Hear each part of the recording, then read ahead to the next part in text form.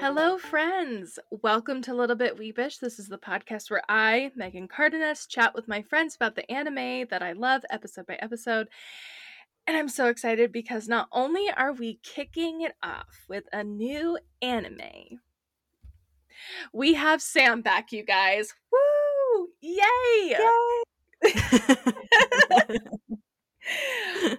Sam, welcome back. It's like, it's good to be here. yeah, it's like cue Backstreet Boys, Backstreet's back. Cue like what's that other song? Like The Boys Are Back in Town. Like cue all of the music, Yeah. Exactly. But yeah, you guys, of course Sam is back, and of course we are going to talk about Jujutsu Kaisen, which I am super, super pumped for. We're doing this, obviously, before the second season comes out in 2023. I almost said 2003. I'd only be off for like 20 years. But yeah, let's just dive right into this. I think that the people are ready. First and foremost, everyone, we know that there is a volume 0 manga and movie, technically. Mm-hmm. And I had the privilege of watching the movie, and you watched it too, right, Sam? Oh, I did. It was beautiful. Oh my gosh, yes, I loved it. Oh, I loved it. But are we going to talk about it right now? No, because one, the movie isn't out yet on Blu-ray anything or that's streaming. Yeah, so it's like it wouldn't really work, but also we were like, you know what, let's just save it for later and let's just dive right into how people first started the series with episode 1 and with volume 1 of the manga. So let's just dive right into it. Yeah, no, I think that's a really good idea. I mean, we had chatted about like, oh, do we do volume 0? Do we not? And I decided to like, okay, so this is the third time I'm watching Jujutsu Kaisen. The second time that I've watched it in like a week, by the way, because I told my husband, I was like, you have to watch it. It's so great. And we finished it and he was like, yeah, that was pretty freaking awesome. Yes. Wait, you're telling me that John hadn't watched it before? No, so we started like the first episode together a long time ago. Oh, okay. My brother was showing it to us when we were visiting in North Carolina, and then he just wasn't moving fast enough for me, so I watched it all by myself. And then I was like, there's no way that you can't watch this just because I watched it without you. I will rewatch the whole thing and just stare at you the entire time to see your reactions. But the reason why I bring that up is because I was like, you know what, I'm gonna start reading the manga just in case we do some back and forth comparisons. And so because volume 0 was out, volume 0 was out, I figured that I would just start with that. I was like, it's the number 0, we'll just go in chronological order. Yeah. And I kind of felt like I missed that mystery a little bit of like, oh yeah, Yuta? Yeah, Yuta is. Uh-huh. And so I was like, you know what? I like the way that they did it with the show and then the movie kind of reflecting back, and Perfect. I hope in the order that it was put out instead of chronological, because I think that it just makes for a better story. Perfect. Well, we're going with that, everyone. So hopefully you're on board. Also, I will say this. I'm also going to be watching this a third time because my husband saw me rewatching this and he's like, man, I wish I could rewatch this with you. This is such a good show. And I was like, I mean, nothing's stopping you. I'll watch it with you again. So guess what we're going to be doing this weekend? We're going to watch it all over again. It's going to be a good time. Yay! Now, everyone, we are going to do just a little bit for format's sake. We're going to still do our quick summaries. Of course, quick is in air quotes. Know yourself, we know ourselves, that whole thing. Then we're going to do themes. And then we're just, as a bonus, we're going to be talking about the things that we liked or the added things we wanted to mention that might not have fit anywhere else. So, without further ado, let's just jump right in. Episode 1, called Ryomen Sukuna. And I hope I said the first name right. But if I didn't, I'm so sorry. Now, for the summary. A boy finds himself in a dimly lit room surrounded by seals along the wall and ceiling. A man with a blindfold sits casually in front of him and asks, "So, which one of you two are you right now?" He's Sotaro Gojo, head of the first years at Jujutsu High. Gojo tells the boy, Yuji Itadori, that it was decided that he is going to be secretly executed. Now, before all this happened, Yuji was actually a normal high schooler and was part of the Occult Phenomenon Research Club, which I think is so cute. Now, the track coach had changed his form, so in this agreement, the coach and Yuji um, agreed that they would compete, whether Yuji would join the track team or he'd stay with the occult club. And while all this is happening behind the scenes, another boy is roaming the school grounds. He is searching for a missing special grade curse object. And during the day, he observes this competition. Yuji easily beat the coach, which means that he could stay in the club. And the boy was impressed and wondered how he could pull it off without cursed energy. Maybe he is like a Zenin. Now, as Yuji ran, the boy felt a very strong sense of the cursed object, so he asked for Yuji to wait, but it was too late. Yuji was on his way to the hospital to visit his dying grandpa. And the grandpa wanted to say a few things before he reached his end, but Yuji was like, "No, I'm not interested." But the grandpa did say, "When you die, you should be surrounded by people. Don't end up like me." And then his grandpa passed away. Now, Yuji was just about to leave for the hospital when the boy appeared, and Fushiguro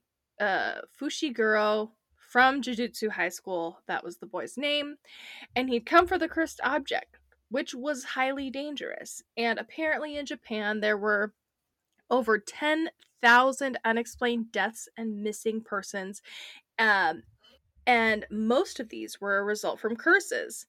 And there are schools and hospitals that are hotbeds for these curses. And human emotions like hardship, regret, and shame become the source of these curses, which is why most schools secretly keep a cursed object to serve as a protective talisman until the protection eventually wears off and then people die. So Yuji didn't have it anymore. It was just the box that he had, but his friends were going to open this cursed object tonight, which made it really, really bad because the friends were going to die. So Yuji and Fushiguro, they rushed to the school, and just after the two friends tore open the paper seal, it revealed a mummified finger, and a horde of these cursed spirits started to fall on them.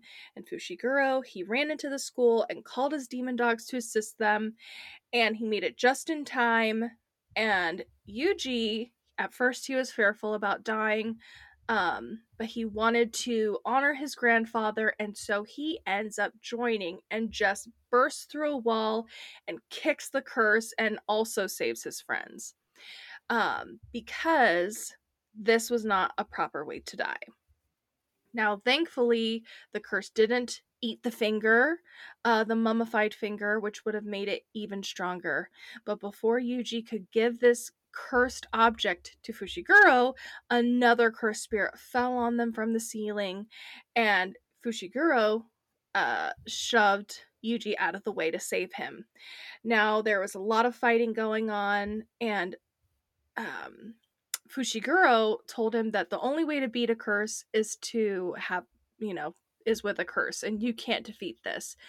So that meant that Yuji decided, in order to save everyone, including Fushiguro, he had to eat this special grade finger, which was a horrible problem because he didn't die. Instead, there was the 1 in a million chance that now he became the vessel of Ryomen Sukuna, who is now the special grade curse incarnated.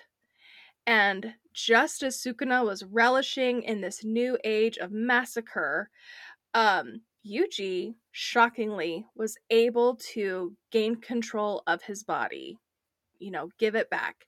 And somehow Yuji could suppress this almighty powerful curse. But it didn't matter. Fushiguro was now, by law, about to exorcise him as a curse. Dun dun dun. That was a longer summary. Oh my gosh. But there we Yeah, go. no, for sure. I'm gonna work on it. I realized that I really need to work on it. But Okay. there we go. You're a good sport, Sam. You guys, there's a big difference between my summaries and Sam's summaries. I wish I had the efficiency of you, Sam. But it is what it is.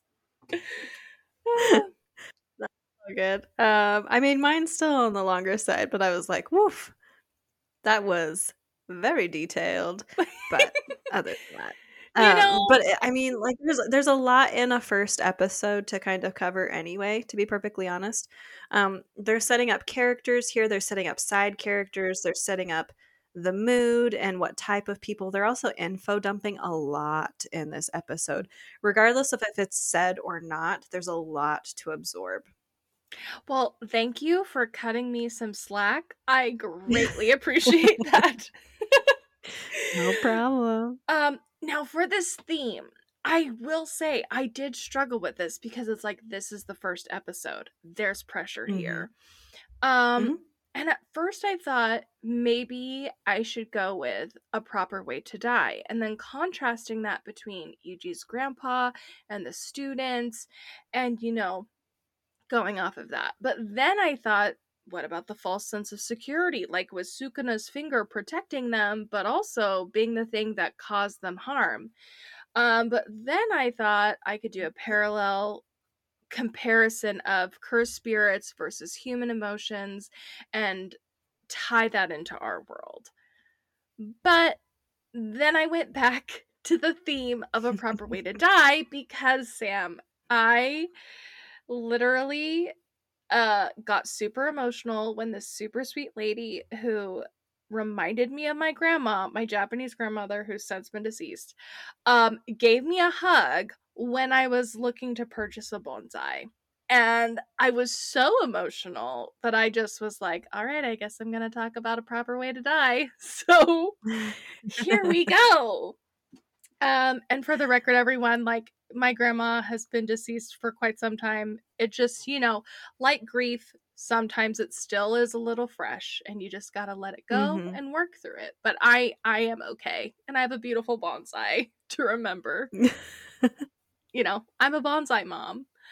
But here Yeah. we go. So with The Proper Way to Die, I thought it was interesting how Yuji slash Itadori, which I'm gonna say I use the first name, last name interchangeable. I'm apologizing now. Mhm. But Same. Yuji, how he viewed his grandfather's passing as a proper death. When moments before, Yuji's grandpa was like, when you die, be surrounded by people. Don't be like me all alone. And so perhaps to his grandfather, with him being reflective and wanting to share last bits of wisdom, he probably realized through some regret that it's not about living a long life, it's about how you lived. Yeah. And that's what makes it proper. But for Yuji, it's like not that's not the same factor for him. Um Yeah. it's more of out of concern that no, grandpa got to live a life that was long and of his choosing on when he should go, but my friends who are young, who have a life to live, if they die because of these curses, then that is an improper way to go and I need to save them. Mhm. So you have these contrasting views on what would make it a proper death, a proper life, versus improper. Definitely. I would like to say that I really like that you did end up choosing this theme, because the more that we have talked about it, and I've watched the first 6 episodes in preparation for doing a couple of podcast episodes today. I Mhm. definitely think that this is a theme that is continued throughout at least I the do first as 6 episodes. well. Yes. And I think that what you're kind of pointing out here is that the question of, well, what is a proper way to die? Because Yuji's grandpa has a version and Yuji has a version. Then you also have the version that you think is appropriate for the other person, if that makes sense. So, whereas Yuji's grandpa might have felt like, yeah, I have a proper death because I lived it the way that I wanted to, he might think, you know what, Yuji is a much better person than I, and he deserves more. Right. Regardless of Mhm. if he might think, even though he's saying like, Yuji, you deserve to be surrounded by people, maybe he just doesn't think that the proper death for him might have been to have died alone. Oh, Um, I love and that. so I think that like we can have different versions to ourselves of how what a proper death is for Ah, us, and then for others, if that makes sense. I feel like I was talking in yes. circles. No, well, I also kind of feel like I'm talking in circles because this is one of those topics where some people believe that death is just like you get sucked into the ether. It's like Hmm. you are here and now you're not. But then there are people who believe in an afterlife. And so to take something that is literally like we are born and we die, we come to earth and we go, like it is such an abstract thing. And sometimes it does Hmm. kind of feel like we are talking in circles because life in and of itself is very cyclical, you know? Cyclical. Yeah. Um Well, a really good example of that is I do have a friend that had a really close best friend pass away a little while ago, mhm and the friend that I talk to has mhm said, like, I don't believe in anything after life. I just feel like we return and that is it. mhm Um, but since her friend has passed, she has kind of struggled because she's like, I want this person to have a better afterlife than what they had in life. I want mhm them to still be able to experience the rest of my life with me, mhm to be there when I struggle. And it's just so interesting that when we have philosophies sometimes that we think that someone might deserve better or deserve less. And so you hope for that person that something else is different, or right. maybe hope against what you believe almost. Right. Kind of challenging your own philosophy and your core beliefs Hmm. because something that feels as permanent and oftentimes so sad, you kind of hope that there is a better or different alternative to what you may Hmm. feel is the truth. Definitely. Um yeah, and I totally agree with that. And I will say because you mentioned how this theme of proper death, improper death is echoed throughout the 6 episodes. Um, Hmm. I am actually very excited for this just to see how it changes, not to make it be an outright theme in the future, Hmm. but just to see how this changes because I know in the next episode there's this deal that Yuji has where he can die right then or after Hmm. finding and having a purposeful mission, then he can Hmm. die. You know, Hmm. after saving others, living longer, but making it purposeful. It seems like the alternative would still be death. There's also a moment that would happen in the following episode that I want to talk about or at least bring up. But there Hmm. is a moment where he kind of struggles. He feels like Yeah. this could be the end and Uh-huh. he attributes it as his own fault versus Yeah. like it's a choice to die, which we obviously know isn't always the case. Well, and so it's going to be very interesting to see how he evolves and how he changes and how this affects him and those around him, especially with this jujutsu sorcerer life where death is very much part of the job. Yeah, for sure. No, I definitely agree with you. Hmm. But I think we've touched on this enough, so let's just dive right in to the bonus stuff. Um, Okay. it, so, do you have any bonus things to add? Because if not, I have the creepiest myth that I want to talk about. I feel like a bonus for me is just there are a couple moments that I want to point out. So like first of all, just kind of trying to go in chronological order. At least I'm trying to in my brain.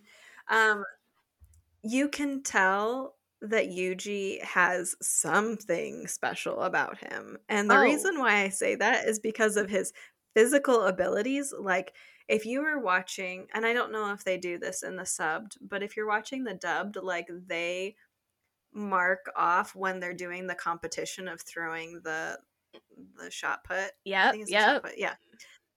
Where like the high school coach tosses the ball and he has like almost or past Japan's record Mhm. distance.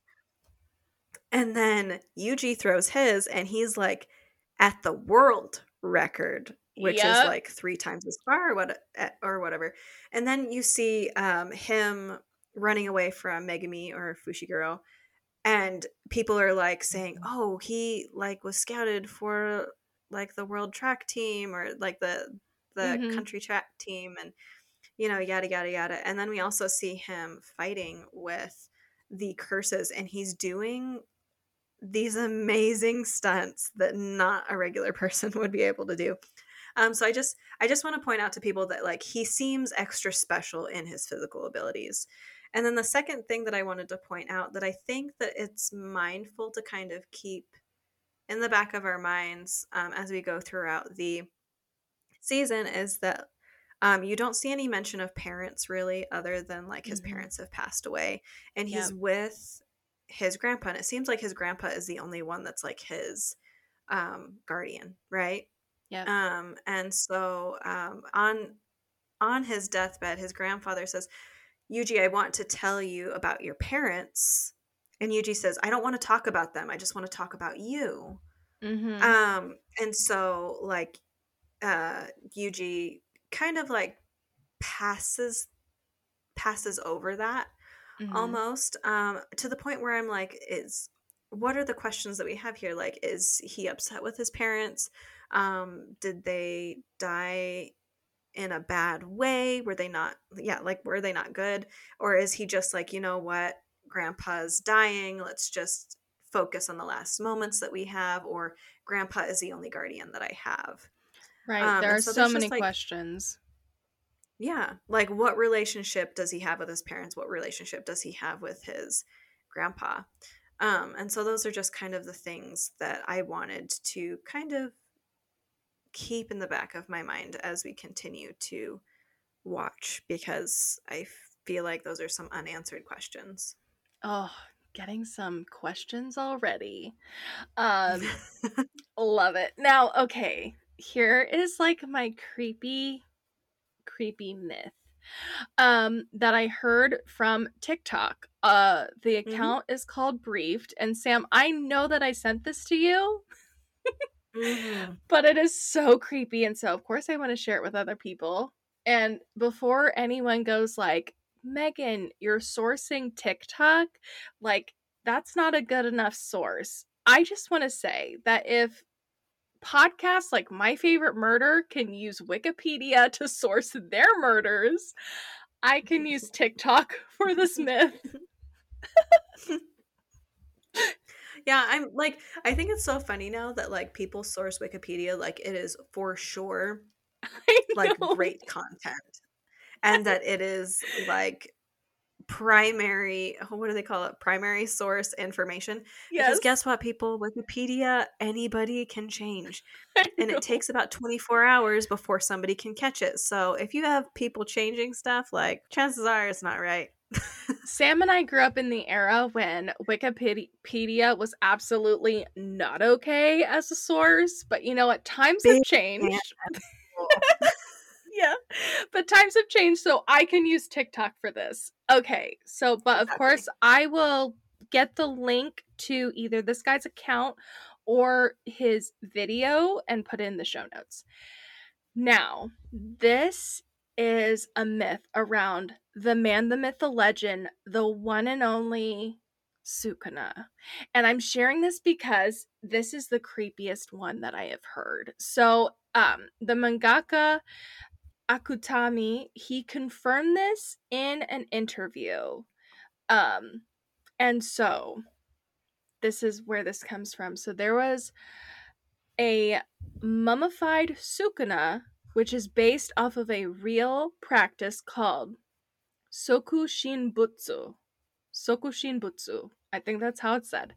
And this is when Japanese monks are mummified. They mummify themselves alive so that their bodies do not compose and then they would die and reach enlightenment. Remember this. So, way back when in the 19th century, there was a leader of a heretic religious sect named Mononobe Tengoku. And he bought, this is horrible, but he bought conjoined twins at a show. 2 heads, 4 arms, 4 legs. And he locked them up in a room where he kept a bunch of other people who had other deformities. This is not a happy-go-lucky story, by the way. No, it's not a happy ending. If this is traumatizing for you, just hit the seconds forward button a little bit. But these twins reminded him of the Asura, so he didn't want them to die. And before he locked them in the room, he stabbed everyone else to give them, I guess, this advantage, and then locked them up. No food, they'd have to eat each other in order to survive. And when he opened it, the only survivors were the conjoined twins. Now, Mononobe was so happy that as a reward, air quotes, he mummified the conjoined twins, which, you know, this is what happened. Obviously, they passed away, but they wrapped them up, and then this became the cursed Buddha symbol for their religious sect. And it reminded them of Ryomen Sukuna, the devil or a god. And wherever this cult went, they took this corpse. Wherever the cult went, they took the corpse. And they caused disasters, at least 8 earthquakes in total. And for some crazy reason, Mononobe, after the 8th, he wrote in blood, "Japan shall perish," and the curses continued. Now, fast forward to 2005. The urban myth continues, where construction site workers found a 2-meter wooden box that was sealed off in the back of a room. And the box had been aged, sealed shut with nails, with wrappings that had a tag on it that said, "Ryomen Sukuna is sealed here." So the workers contacted a local priest at a church, at a temple, and the priest said, "Do not open the box, I'm coming." Now, before he could get there, 2 students overnight, they opened the box, and then so by the time the priest got there, along with some of the workers, they found that the box had been opened, and they were shocked to see a mummified corpse that had 2 heads, 4 arms, and 4 legs. And the priest, he exorcised them all and said, "It's too late for you, but I've exorcised you." He takes the mummified corpse with him. Now, there was someone who verified this with the priest's son, who was no longer a part of that life. But he did this person verified because over the next several days and weeks, the students, well, first, the construction workers, some of them, um, were coming down with heavy fevers. 2 of the students died, and the other one, there was a third one, was transferred to a mental institution. So they believed that the curse was real. And the son who was verifying this said that it was because of the Ryomen Sukuna curse, because they opened the box. And on top of that, no one has heard of the priest since. He has since disappeared. And where this myth originates is where the mangaka was born, and so he used this myth influence slash could be true, could be not story to influence our main villain, Sukuna. Oh, it's so creepy. I know, but I love it. Oh, so good. So that is it for episode 1. So I think we're ready for episode 2.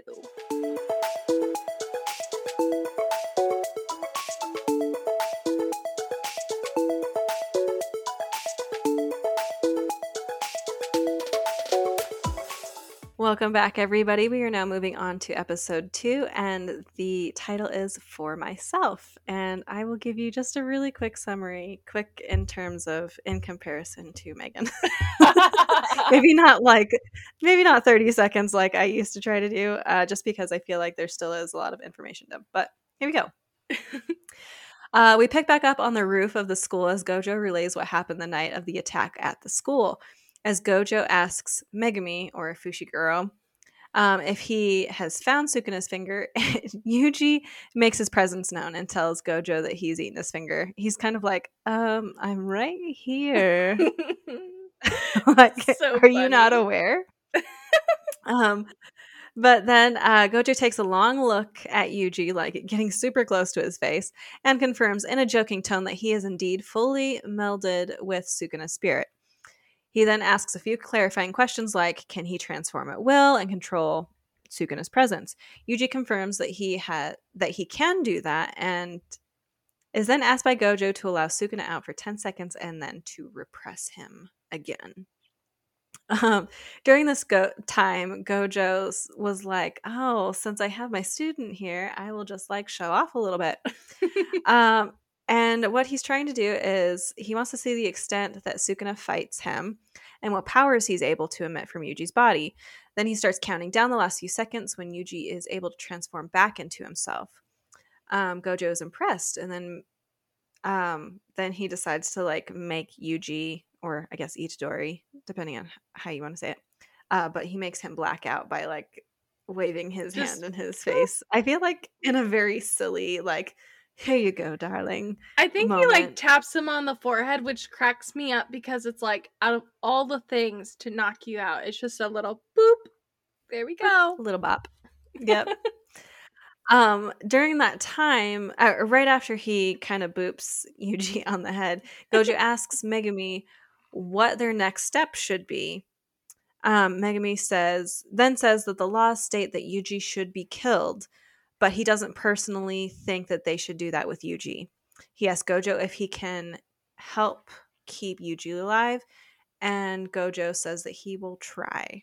Like, almost kind of like a, I've got your back, buddy. I'll try my best. Mm-hmm. So now we're back in the present with Yuji tied up in a cursed, blocked room, where Gojo states that he has fought against the council and they have approved Yuji's death to be delayed, which I feel like that's your good news. Great. Like, that's so silly news. So bad.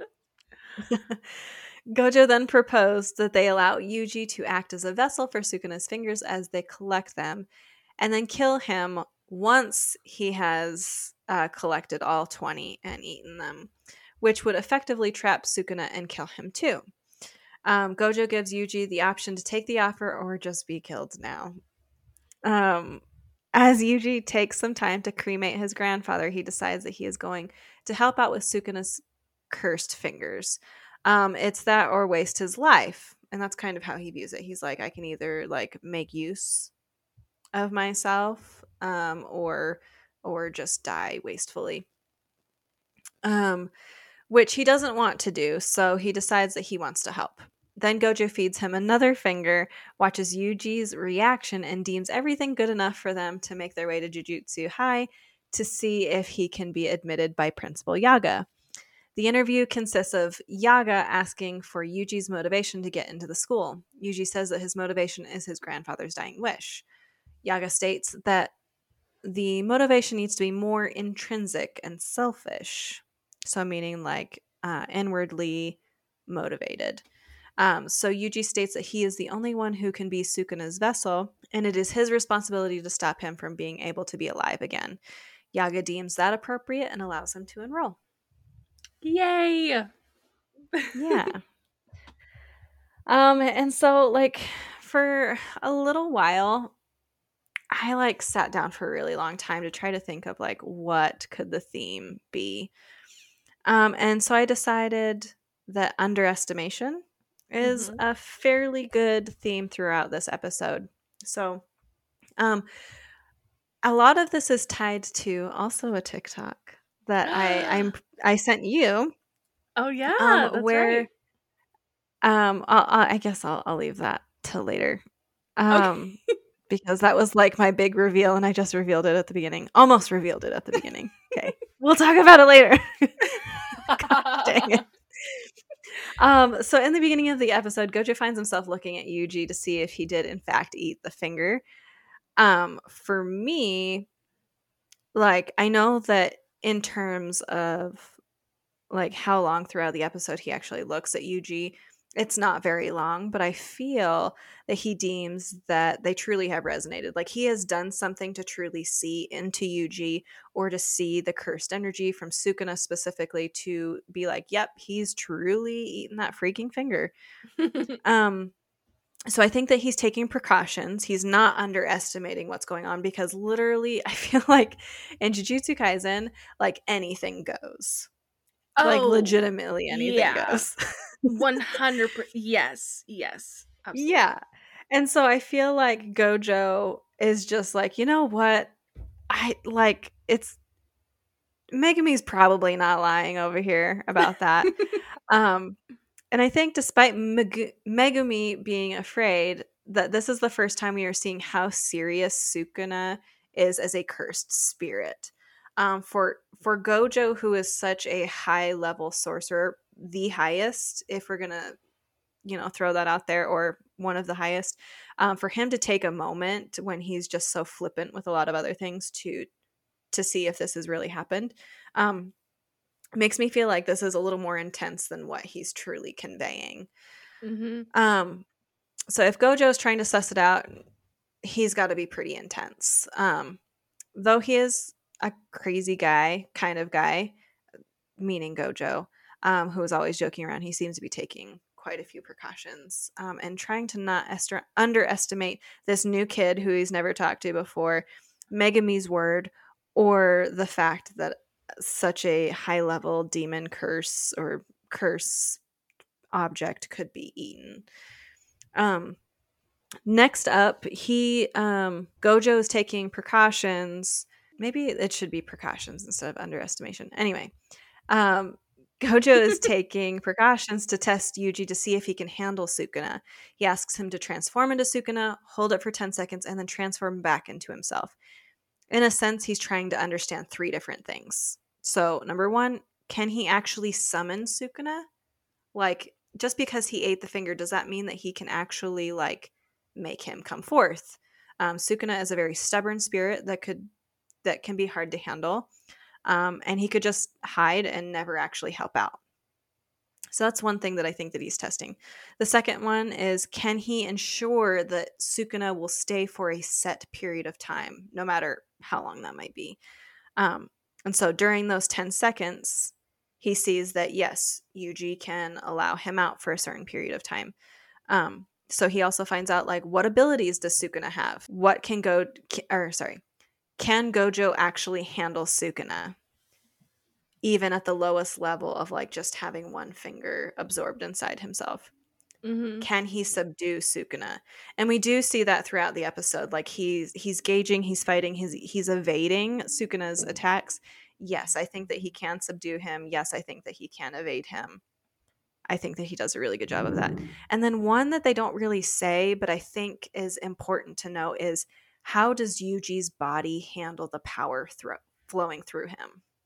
I mean, like we've seen in other types of shows where they have like this really big power up that like their bodies can't handle it and that they either Yeah. like burn out or something bad happens.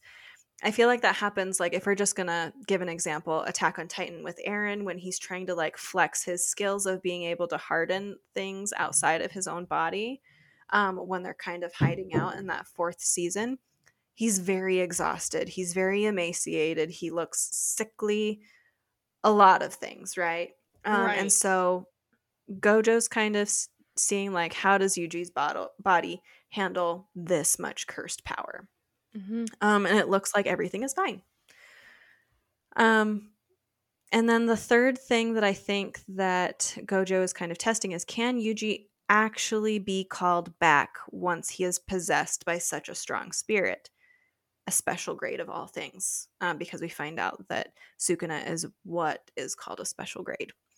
And we find that Yuji can be pulled back. So once he is letting Sukuna to the forefront of the body, he can also trade back and be normal again, Hmm. which I think is really important. And so this sense, like Gojo's just very much making sure that like he sets and gauges expectations with this Sukuna Yuji combo, which I think is great.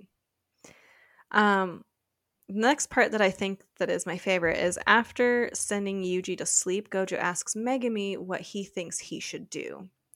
He's asking the student how the situation should be handled. And I think that there's a couple things about this that just really make me think more about Gojo in terms of like a teacher or a mentor is that number one, he's testing Megumi's knowledge of the situation and the rules the sorcerer has. And at the end of episode 1, like you said, Megumi's like, well, I know the sorcerer's laws or the Jujutsu laws, and he has to be exercised. Hmm. And so, like, that's kind of what Megumi spits out once Gojo says that. But then he's also testing Megumi's decision making as well. Hmm. Can he work with the laws? Can he interpret them to the situation? I Right. guess. And so, like, does he act with his heart or based off of just the rules? And I think this will come more into play once we start understanding Gojo's ideals a little bit later on in the series, why this is kind of important. Hmm. So just kind of keep that in the back of your mind. Um, After that, Yuji makes his decision to help out with Sukuna's curse. Gojo gives him another finger to eat. We see the phases of um, once Yuji eats that second finger, there's like little things that they put within this anime that I just think are so interesting to like very subtle things that pop up that show you more about the person. But we see the phases of Yuji as he processes through eating the finger, where he slightly loses control and then he gains it back. Right? Like he's kind of like, Hmm. ugh, and all of these dramatic things that he does. The whole time, Gojo continues to tighten his fist more and more as he's watching Yuji's fight for control.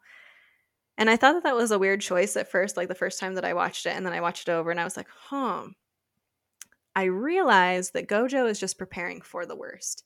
Again, he's Hmm. not wanting to underestimate Yuji's ability to control Sukuna or Sukuna's ability to like surpass him big time, Right. and kind of take control. And so at this level of fingers that he's ingested, Yuji might not be able to handle the next level of power added to him. And so he's like, oh, I'm going to like tighten up this fist and get ready to punch if I need to. And my last point is, did you think that I was just talking about us underestimating others during this whole thing? Like it's just Gojo trying to like keep people in check and make sure that he's like not underestimating them. But my overall desire for this underestimation is Gojo himself. I feel, and Oh. this is based off of the TikTok that I was mentioning before.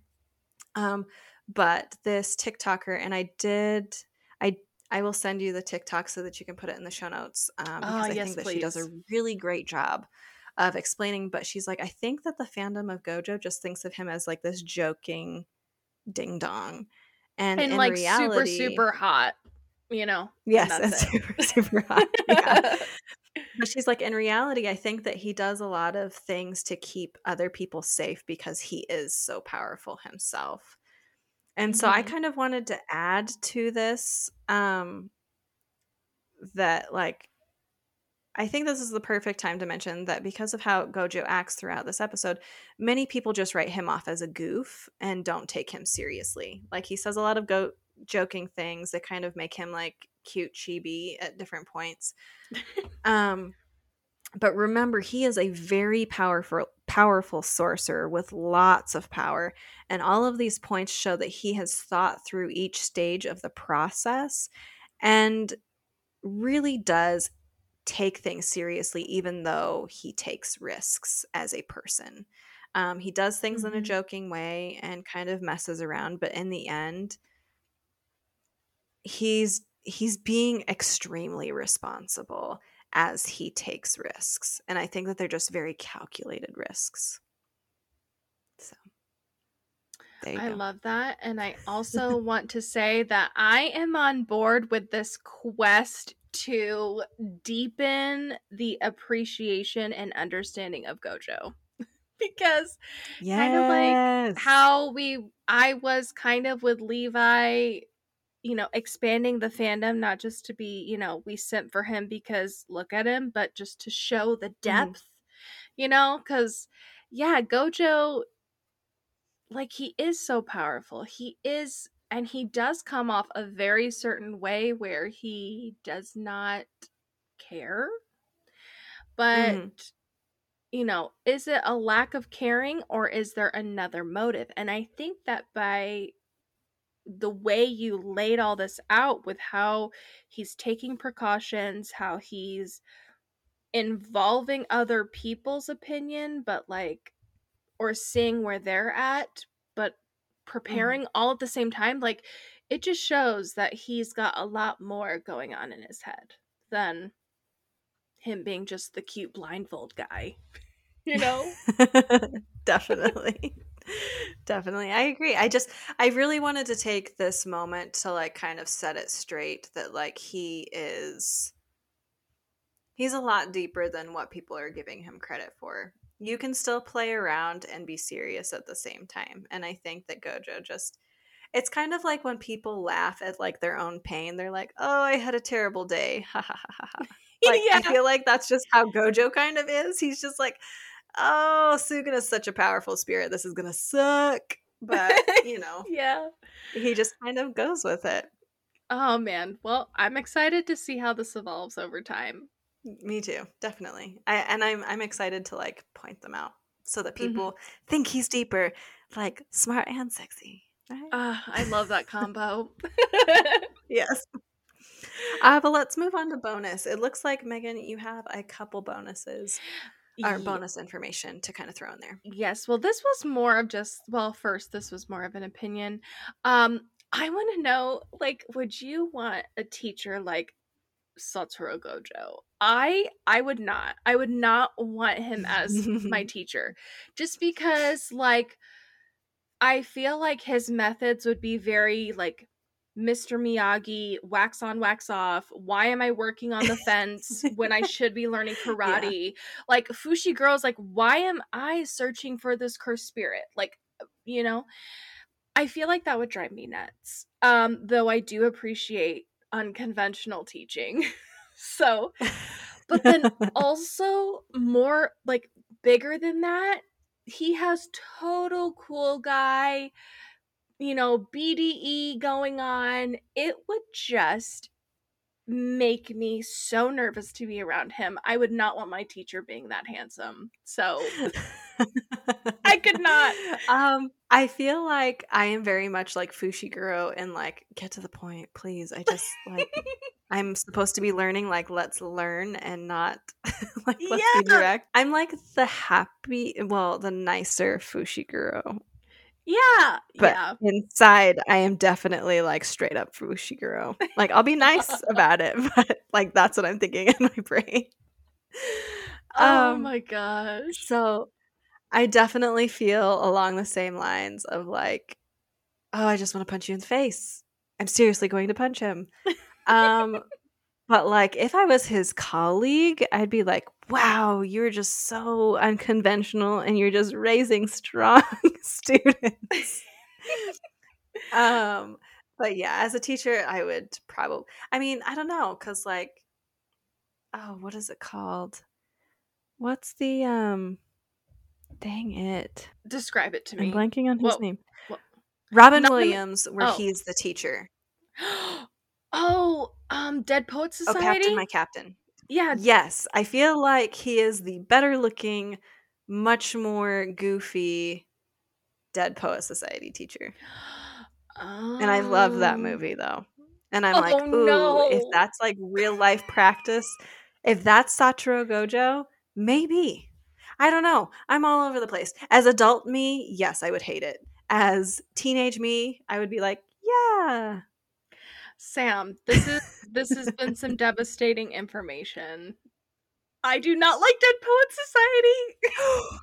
No, I know it's sad, but it's so. Oh, Oh no. we're everyone's like, Everybody, the did we? podcast has been cut short. Megan and Sam are no longer friends. Yeah, This is devastating news. exactly. You and I are both devastated because of the others. Out of Oh all the things, man. oh my gosh, we're obviously gonna have to take this conversation off mic because I'm just so Yes. curious about why you like it. Oh my Oh gosh. gosh. Oh Okay, go ahead.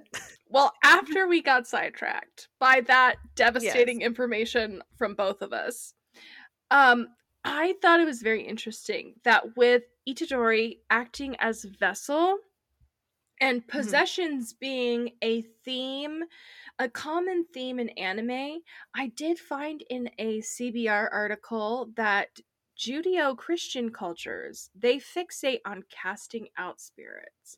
But Japanese Mhm. folklore focuses on the vessels attempting to live with their spirit guests. So Itadori and Sukuna, Naruto and Kurama.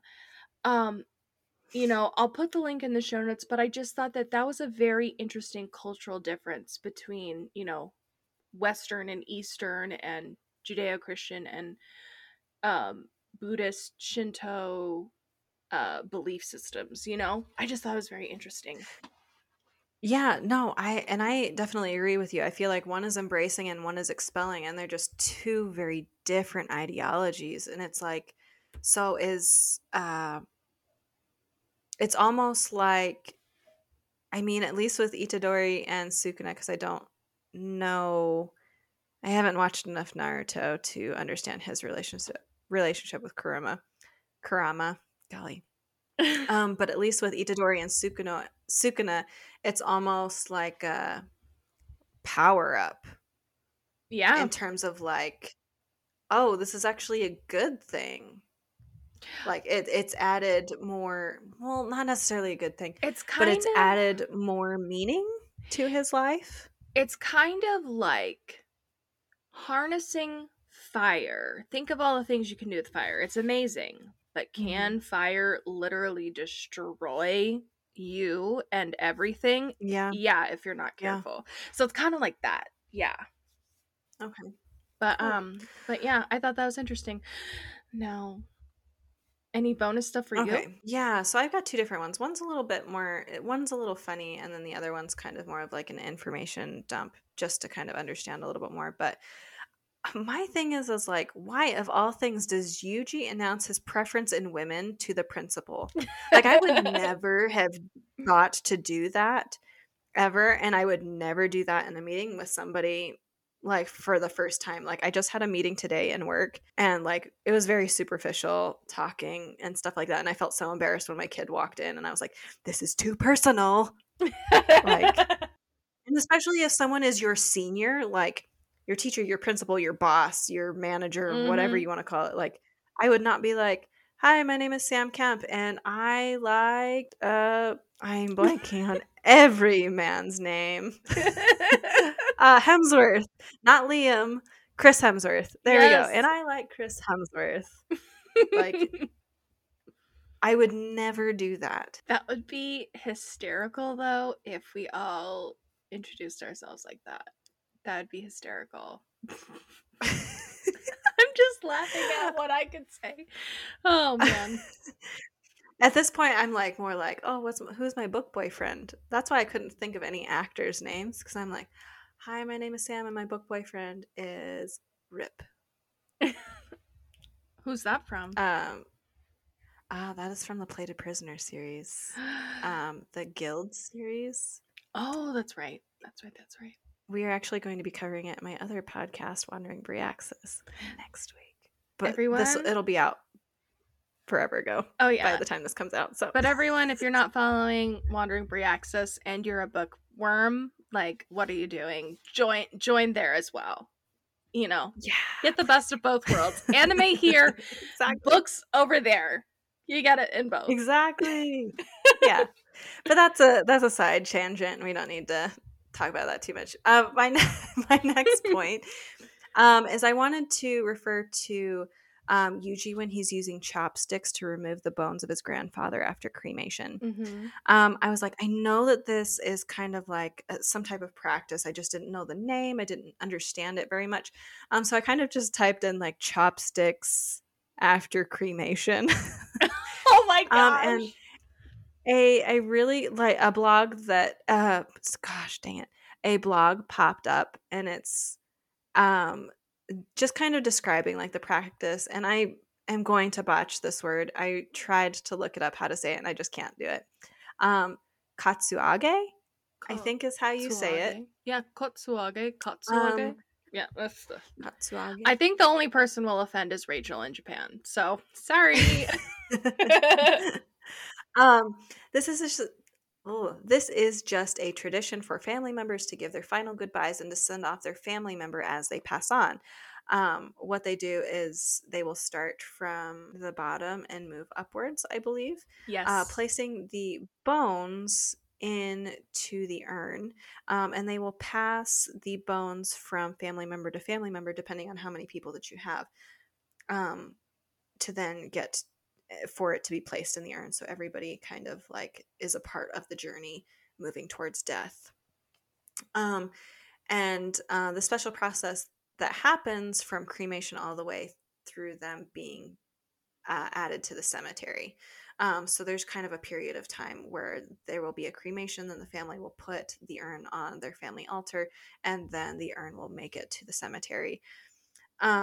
I think that it's very interesting to know, and this blog kind of points it out as well, is that in like Western society, that when somebody is cremated and the bones are left over, we actually take the ashes and not the bones, and it's the opposite way with Japanese culture. So that's just kind of another difference between Western and Eastern culture. But I have the link to that blog if you want to learn more about it. She kind of does a step-by-step question, and Megan can put those in the notes as well.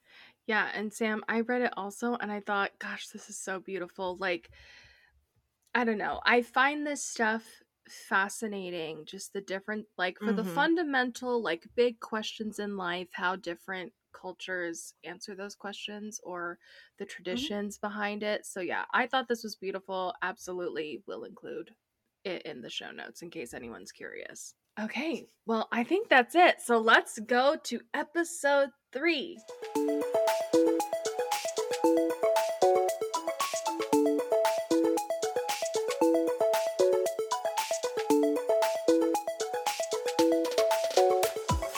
All right, everyone.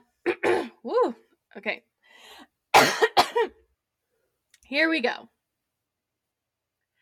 All right, everyone. Now we're back with episode 3, Girl of Steel. So, for the quick summary that I swear I'm going to do better and try to speed this up.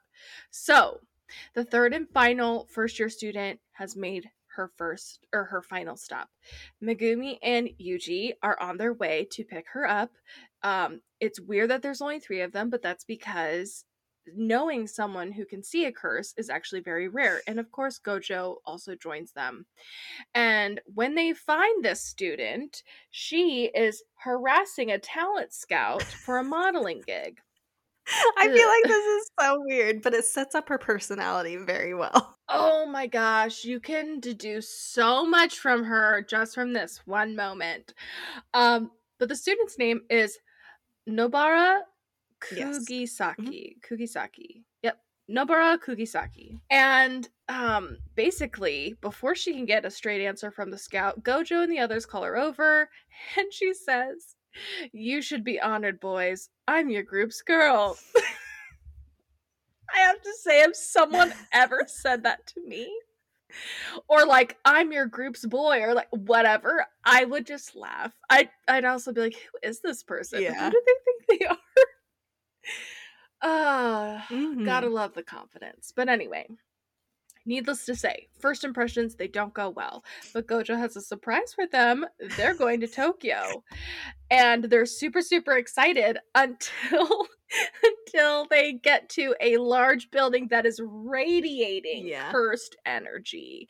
There's a cemetery close by, so cemetery plus abandoned building equals a curse playground.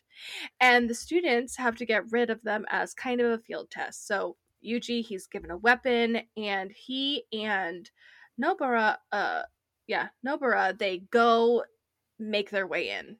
Fushiguro is told to stay. Now, despite Yuji's lack of experience, the test was really for Nobara, and the two decide to separate despite Yuji's hesitation. And Yuji fights his first curse, and he actually does really well because of his natural abilities. Does he have moves or what?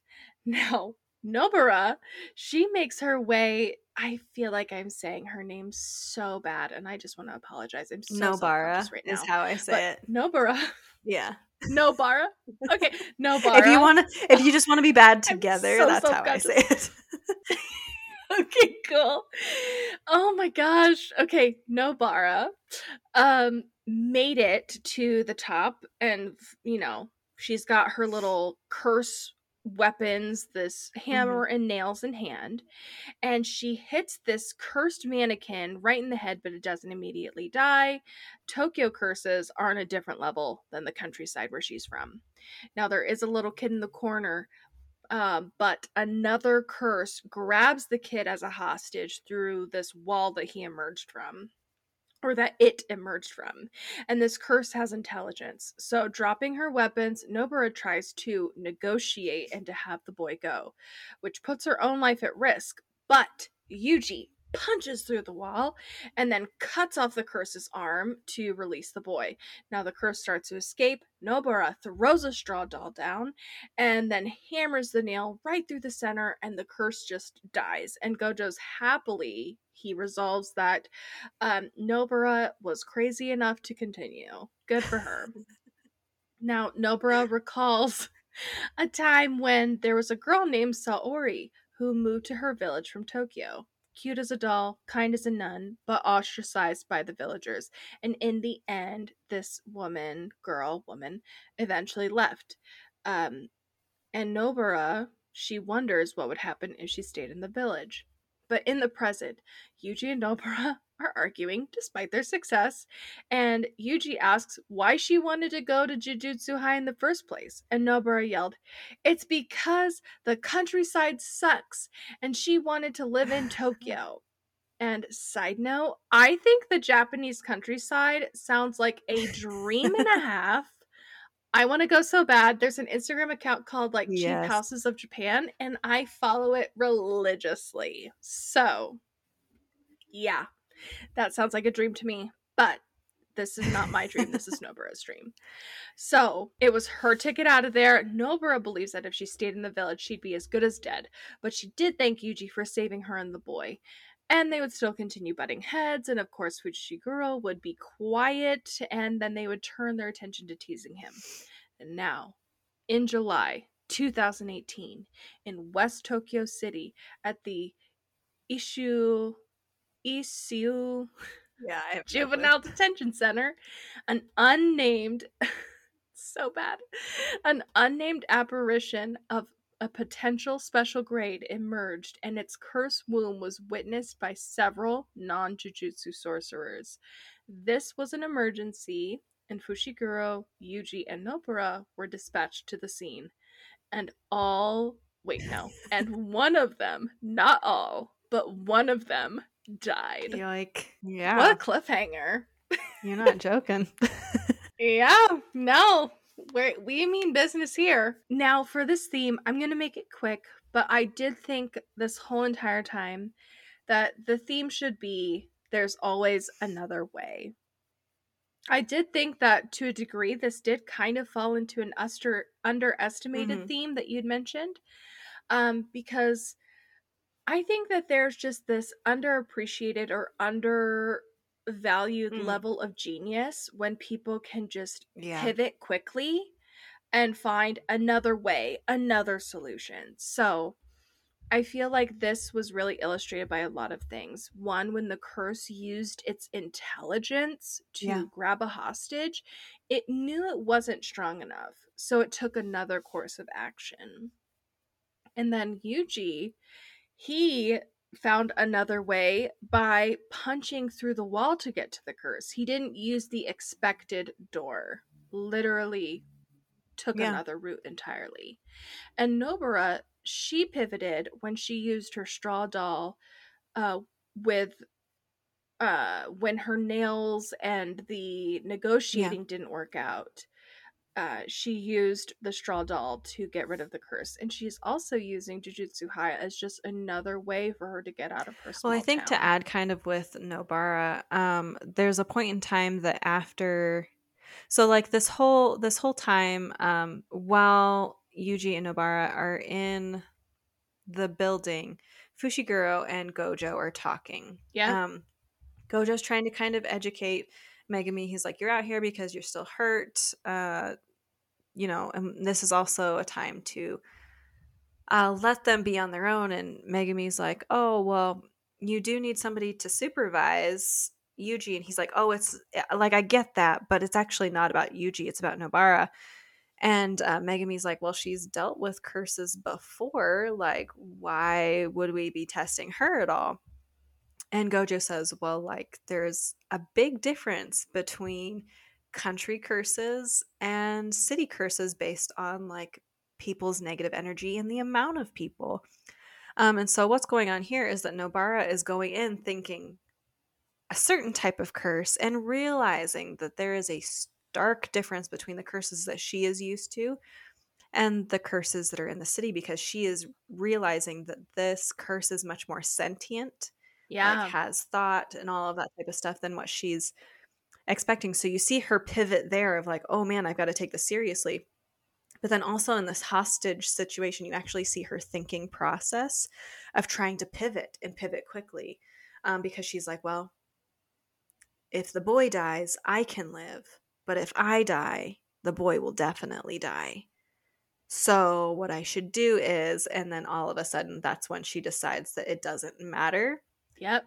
if she will die trying to save the boy, that is just the only option for her, that regardless she will try to save him. And so I did like seeing her thinking process of, yeah, she's naturally pretty selfish, but Yep. she tries to pivot that nature of herself and save the kid too, which I thought was really cool. Oh, yeah. So Yeah, and that is it for my theme. I just thought that they beautifully illustrated it with that test. Just there's always another definitely. way. So let's move on to our bonus stuff. Sam, what did you like? Hey, cool.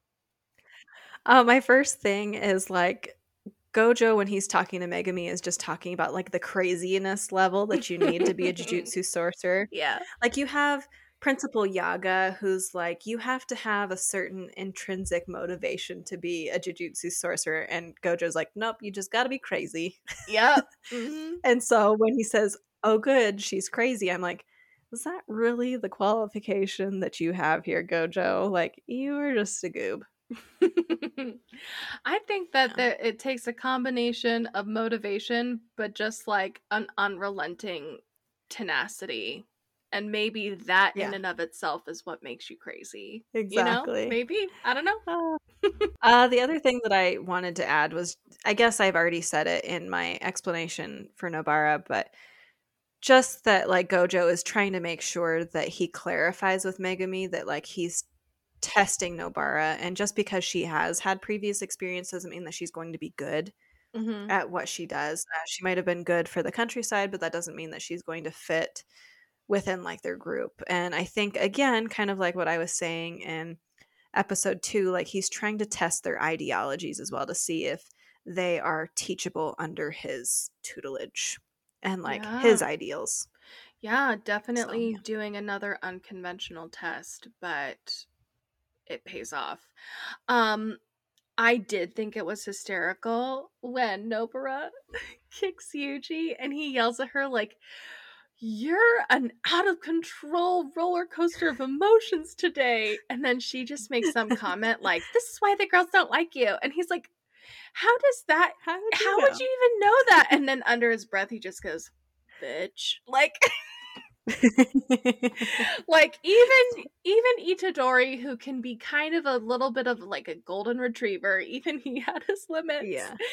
And I Yeah. I did think it was interesting though, like if this is if this happens to be your first time watching Jujutsu Kaisen, I would be shocked if it is, but if this is your first time and you're just like, oh my gosh, Nobara, I literally can't stand her, like, don't worry, there's going to be more to her.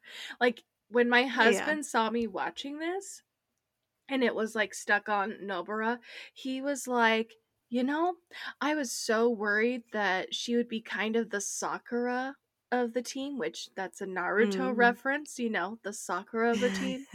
And he's like, I am so glad that that's not the case. And I feel like that sums it up. So if you are Yeah. nervous about Nobara, don't worry, stick around. I feel like I had heard this around, and I can't like cite any sources, but a lot of people are like, "Man, Jujutsu Kaisen is really progressive with their female characters, and like they're Yeah. not just like boobalicious or maybe passive; that they like hold their own and Mhm. provide value instead of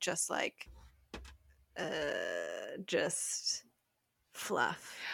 If that makes sense. Yes, it does. And there's nothing more that I cannot stand than a poorly written female tropey character. Hmm. And you're Yeah. right, Jujutsu Kaisen definitely magnifies the complexity, badassery of every female character. I love it so much. Yeah. So, Yeah. Me too. okay, well, I think that's a wrap. So let's move on to the final little segment. Instead of MVP, which kind of this would bleed into an MVP, but we're going to focus this on like a favorite character or a favorite character moment. And so, Okay. yeah, Sam, why don't you talk about either your favorite character or favorite character moment? Okay, so my favorite character was Megumi these Ah, past 3 episodes. Um, he just seems to be growing on me the more that I've watched Jujutsu Kaisen. He seems to be the one that, like, grounds everybody, which I'm like, "Oh, cool, that's me too," or at least I try to be. Um, but he's, like, the one that's more practical, but also kind of takes chances at the same time. He's willing to learn, but isn't sacrificing his morals to get ahead of the others. yeah. Um, like you see a lot throughout the episodes where, like, even though he kind of thinks that Gojo is kind of a big dummy, like he talks about like wanting to punch him multiple times.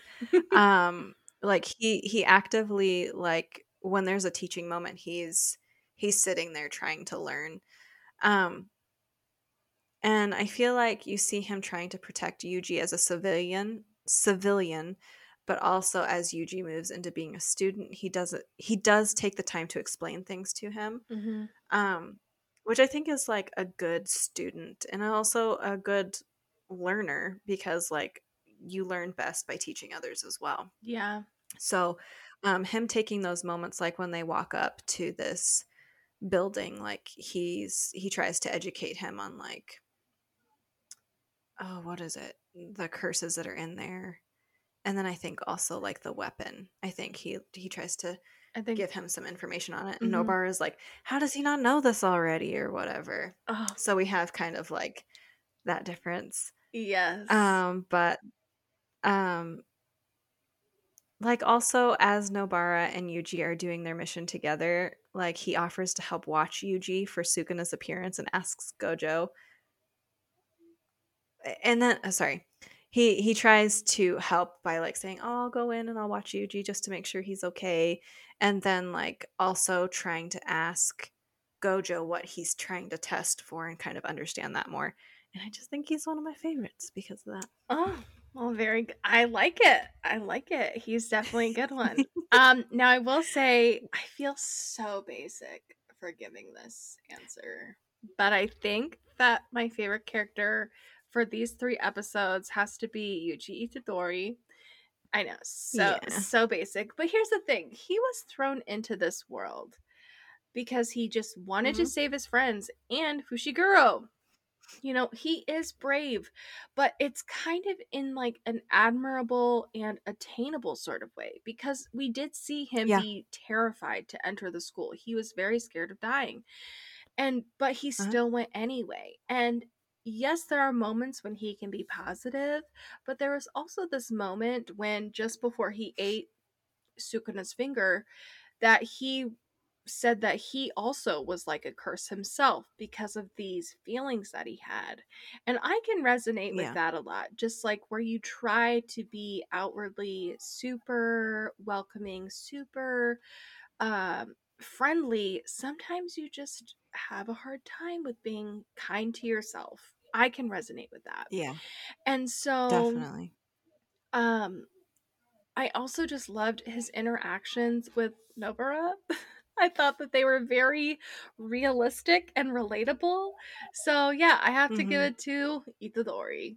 He's so cute. So I mean, I like I understand you're like, "Oh, I don't want to pick the main character, but I'm going to." yeah. And it does feel like very basic, but the thing is that like that's the great thing about Jujutsu Kaisen is that like you try so hard not to like the main character, but he's written so well and he's just great. Yeah, I will say most times I love the side characters more than I love the main character. Yeah. But Yeah. Itadori's just one where I'm like, you got my heart just right here. So yeah, I think that Yeah. those were solid favorite characters for the first episode. So everyone, that is a wrap. Thank you so much for joining us. We are so happy that you are here with us for a little bit weebish for Jujutsu Kaisen. Now, if you would like to support the Mhm. podcast, the best way to do that is to share this episode with a friend, make them rewatch Jujutsu Kaisen with you to get ready for that second season, Yes. Tell them to do this with you Yes. or give us a review, because that also helps. It helps spread the word, tells people that, hey, this is a good podcast. So if you could do that for us, that'd be great. Also, bonus, please, if it could be written, that'd be even cooler.